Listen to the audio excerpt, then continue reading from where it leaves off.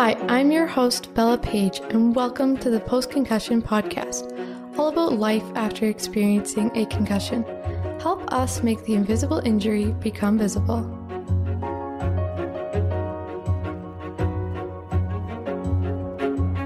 The Post-Concussion Podcast is strictly an information podcast about concussions and post-concussion syndrome. It does not provide nor substitute for professional medical advice, diagnosis, or treatment. Always seek the advice of your physician or another qualified health provider with any questions you may have regarding a medical condition. Never disregard professional medical advice or delay in seeking it because of something you have heard on this podcast. The opinions expressed in this podcast are simply intended to spark discussion about concussions and post-concussion syndrome.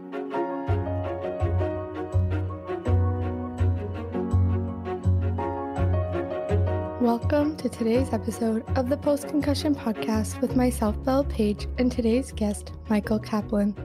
Michael is a partner in the brain injury law firm DeCaro and Kaplen, LLP, representing victims of traumatic brain injury and other injuries caused by vehicle collisions, pedestrian, unsafe buildings, construction sites, and medical malpractice. Michael is a professional lecturer in law at the George Washington University Law School, the legal aspects of traumatic brain injury, and chairs the New York State Traumatic Brain Injury Services Coordinating Council. Michael is board certified as a civil trial advocate and board certified in medical malpractice litigation. He was a participant in the 2014 White House Healthy Kids and Safe Sports Concussion Summit. He is the past chairperson of the American Association for Justice Automobile, Highway, and Premise Liability Section, past chair of the AAJ Traumatic Brain Injury Litigation Group, and president of the Brain Injury Association of New York State. He's a frequent author and lecturer on personal injury law and brain injury litigation. Welcome to the show, Michael. Thank you, Bella, for inviting me. So what created your interest in brain injury-related law? That's an interesting question. It takes me back many, many years when I represented a wonderful gentleman that was in a head-on automobile crash. As a result of that crash, he sustained many personal injuries, which, thank goodness, he made a very good recovery from. But he also sustained head injuries in that accident. And unfortunately, although he looked fine and he sounded fine, he still had significant problems moving forward with his life, problems at work. To the outside world, as I said, nobody could appreciate the difficulties that he was having, which became obviously a very big source of frustration for him in his day-to-day life. And I took a real interest in this, and I wanted to help him in the best way I can. So that began my journey of learning about this invisible injury. For sure. Well, that's wonderful that you got started in it. Something we talk about a lot on the podcast is that it's invisible, because it's one of the biggest issues that individuals have is explaining it to coworkers, family, friends, partners, that they can't see what you're going through, and it can make it really difficult to handle. So how can a brain injury attorney help survivors? Well, the first thing they need to do to help any survivor is to not only understand brain injuries and concussions and how that can affect a person in many, many different ways, but to truly help a survivor, a brain injury attorney needs to be able to treat their client with respect. And without that respect, the relationship is doomed to failure. So it's not enough just to be able to advocate for your client. It's also important to be able to listen to your client and understand what he or she might be going through and be there for them. Yeah, I find that really important. Even just dealing with all professionals when dealing with your concussion brain injury, because myself, sometimes people that didn't understand the injury, it was very difficult because trying to explain it all when they had no general understanding in the beginning made it very difficult for me, especially when I was younger, because as a teenager, trying to explain what I was going through felt nearly impossible. I'd have doctors or teachers look at me and say, well, you look fine. And it'd be really difficult because that was very far from the truth. So, speaking of attorneys, how do you find the right attorney for you? You need to meet with that individual. With COVID, that's a little more difficult now meeting in person. And I've met with clients virtually, remotely using Zoom and other platforms that seems to work. But of course, it's no substitute for an in person meeting. And one of the things is you need to feel comfortable with who is going to represent you. You can't meet with the attorney's assistant, paralegal. You need to meet with the person who's going to be responsible for your case on a day to day basis. And you have to do some homework as well before you meet with that person to determine if that person has handled cases like yours in the past and is familiar with brain injury in many different ways. Are they a member of the Brain Injury Association in their state? Do they actively attend meetings? Do they speak about brain injury? Do they write about brain injury? Are they involved in this civil rights movement of brain injury? And it is a civil rights movement to a large extent. Not every attorney is right for every client or for every case. That's important to know. I've had clients who have come to me, unfortunately, after they've had bad experiences with other attorneys that turned real bad real quickly because that attorney just didn't have the patience and understanding to work with that individual. It's important that the client build up trust with the attorney, be able to access that attorney in a way that they feel comfortable doing. Everybody has a brain injury is different, so how they access and take in information and understand what the process is very important. hmm Brain injury is already very overwhelming in itself. There's so many different aspects to it. But something a lot of people tend to get nervous about is getting legal help. I think because you're already dealing with so many complications, your life is changing, you feel like a different person a lot of the time. So, why should a brain injury concussion survivor reach out for legal help? Because they already feel like they're going through so much. Well, I work with brain injury survivors that have been involved in incidents that have caused their brain injury as a result of someone else's negligence or malpractice. So that's really the area that I could speak best to. Obviously, people with a brain injury need attorneys to represent them in other different areas as well. When they go back to school, they need an advocate to make sure that they're getting all the services and supports that they're entitled to under the Americans with Disability Act and the IDEA in the school system when they're dealing with insurance companies to try to get medical benefits for rehabilitation and care. They sometimes need an advocate for that as well. When they're trying to get Social Security disability benefits, they're better served with an advocate for that area. If they're just left the military or they're leaving the military, they need someone familiar with that area of the law to make sure that they're not bamboozled by the VA Yeah. and they get what they're entitled to, both now and moving forward. But in my area of the law, a brain injury survivor needs an attorney because the injury is not a superficial wound that's going to get better over time, like a boo-boo. It's an injury that has serious and potentially lifelong consequences to it. So you need an attorney to navigate the legal system for you. You can't do it on your own. That's what we're trained to do. And you also need an attorney because, unfortunately, people think insurance companies have their best interests at heart. And the only interest that an insurance company has is their pocketbook, trying to save money. That's why they're called insurance companies. So they're going to do everything that they can to take advantage of you, unfortunately. And I don't say that lightly, but it's truth. You can't go up and negotiate with an insurance company yourself. You can't believe anything that they're going to tell you. So you need somebody there to be your advocate. As you said, the right attorney for where you got your brain injury. It's really important to look into that before you just kind of go, I'm going to go with this one because my friend had success. And that's really important. And it's true, insurance, especially workplace insurance boards, we have those here where I am. We had a guest on the podcast talk about it, and it's a lot of we're going to send you to 10 different doctors and hopefully get the response that they want. They want to be told that you're fine. And then she would try to find other doctors to state that she wasn't fine. And it was just an ongoing battle of trying to get the right help. And it was very difficult for sure, and a lot to deal with herself.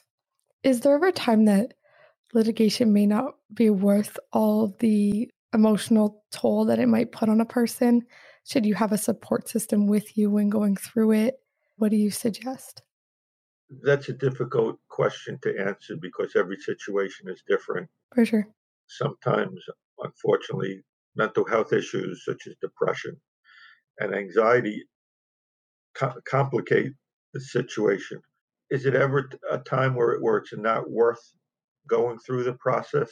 If you've been injured and someone is responsible for that injury, I think that you have to explore at least bringing a lawsuit and then make some decisions by yourself with your loved one, with your family as to what, if anything, should be done.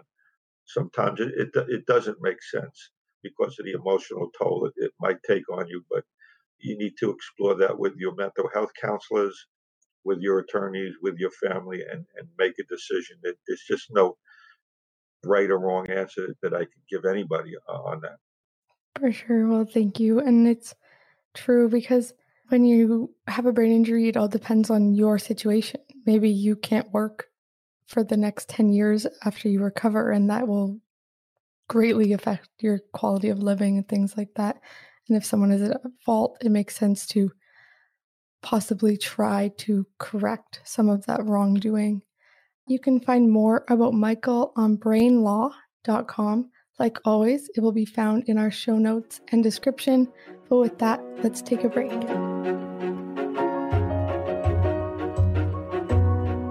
Want to create awareness for concussions? Want to support our podcast and website? Buy awareness clothing today on postconcussioninc.com and get 10% off using Listen In. That's LISTENIN.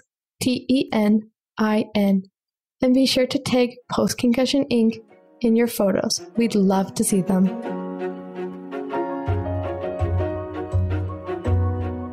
Welcome back to the Post Concussion Podcast with myself, Bella Page, and today's guest, Michael Kaplen. Something Michael wanted to mention was the statute of limitations, which can definitely vary depending on where you are. So do you want to explain that for us? Sure, Bella, thank you. It's important for your listeners to know that there may be a roadblock to them bringing a lawsuit if they wait too long. It's known as the statute of limitations, which is the time limit that is imposed upon an individual to start a lawsuit. And if the lawsuit isn't started within that period of time, then they would be precluded from later on filing a lawsuit. And that's different in every state and every country. And depending on whether it's a malpractice case or a negligence case or a death case, each one of those different situations would have a different statute of limitations within a state. It gets tricky and it gets complicated, but it's a big danger out there if you wait too long. So it's important for your listeners to know that it's important that they speak with an attorney to find out what their rights are as soon as possible before they lose those rights. Yeah, for sure. That's some great advice because that would be it'd be heartbreaking if you found out who knows how many months later, years, and you go, well, now I can't do anything about it, and you can't go against that. So what is the process of litigating for a brain injury survivor? Obviously, every case is different, but is there about a typical process it starts and goes through? Well, there are two parts to every case. There's the aspect of what caused your injury, the negligence of someone, and also the injury itself. And the lawyer will investigate both parts of that case when it comes to the accident or how you were injured. They're going to look for witnesses. They're going to speak to you. They're going to see if there are any photographs in existence. They will read police reports if it's an automobile accident case and the police responded. When it comes to the injury, they're going to look at EMS records that were generated when they transported you to a medical center for care. They're going to look at the emergency department records. They're going to look at the records of your personal physicians. Then they're also going to want to know how you were before this accident took place so they can make a comparison of how you're doing now. So it's important that they have access to all your past medical records so they understand all the repercussions of that injury, be it physical, because you're suffering from headaches, nausea, dizziness, eye problems. When it comes to a concussion, they're going to speak to or advise that you see a neuropsychologist if you're having memory problems and concentration problems, cognitive issues. They're going to want to speak to your mental health professional, psychologist or psychiatrist if you're having emotional issues such as depression or anxiety or behavioral issues. And most importantly, they're going to want to speak to your family and friends to get a picture of how you were doing before this incident took place and how you're doing now. Because the best test of a brain injury is life, how you're functioning. And sometimes, unfortunately, the survivor is not the best person to be able to provide that information to the attorney. So they're going to have to go speak to other people who know you well in the community, be it friends, family members, merchants in a store, a priest, a rabbi, someone that you've been interacting with, your spouse if you're married, if you're a child, your teachers. You're going to need to see those records, and you're going to need to put this all together into really a timeline and a story that's readily understandable to anybody who's listening. Definitely would have to mentally prepare a little bit that when you're getting ready, they're going to go into everything, and it's to help you, of course, but it's definitely quite the process to go into medical records, past records, friends, mental health, and all the different aspects in your life that have changed. So, what would be the second part once all of that is complete? The attorney will bring a lawsuit. And in civil litigation, a lawsuit is started with something known as the complaint. And then the people, and then in the complaint, the attorney will set forth what happened, set forth why that attorney believes it was negligence, set forth your injuries. And then we wait for the other side to provide a document called the answer to the complaint. And after that, we usually meet with the judge or judge's assistant and come up with a discovery schedule where we will have to give the other side information about you and your condition, about the accident. And they, in turn, will have to give us information in writing, documents.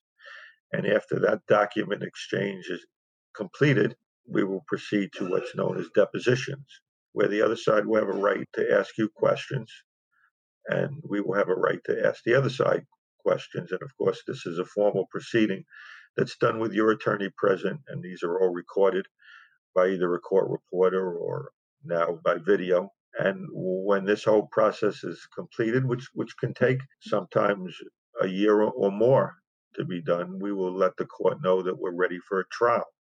And along the way, hopefully the other side will be amenable to sitting down to discussing your case, either informally or through a formal process known as a mediation, to see if we could resolve your case for you for a fair and adequate settlement. And if we can't, then we're going to have to schedule a trial. In the US, we have trials by jury in these cases where either 6 or 12 people from the community will listen to all the evidence formally in a courtroom and make a decision both as to whether the people that we're suing were liable, were negligent, and then the extent of your injury. And it's a process that could take, it's easy for me to talk about that in a few minutes, but it's a process that could take a few years to accomplish. Yeah, for sure. I could definitely see that because I think that's pretty much with all law. It always takes, everyone thinks it's going to take like a month or two, and then they're like, wow, they're still working on that. It's like, yeah, it's definitely a long term process most of the time. So, do you have any tips for survivors or families who are suffering from brain injury or concussions? One big piece of advice that I could give in the year 2021 is to stay off social media, stay off Facebook, stay off Instagram, Yep. all these other channels, because your life has now become an open book. And things that you write or things that you say might become misinterpreted by someone. a smiley face, a picture of you enjoying life. And there's nothing wrong with that, enjoying life with a brain injury. You're entitled to have moments of happiness and to try to get along with your life.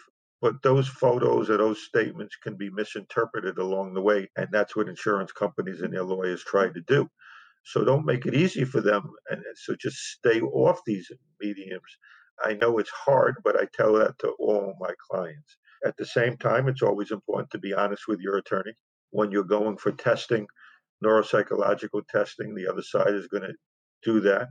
Is try your best, because you don't want to be accused of being a malingerer or a faker, or making things up or exaggerating your injury. So when you do this testing, try your best, do the best that you can, and the deficits that you have will be shown. But at the same time, nobody will, because these tests are sophisticated and they could sometimes see if you're exaggerating.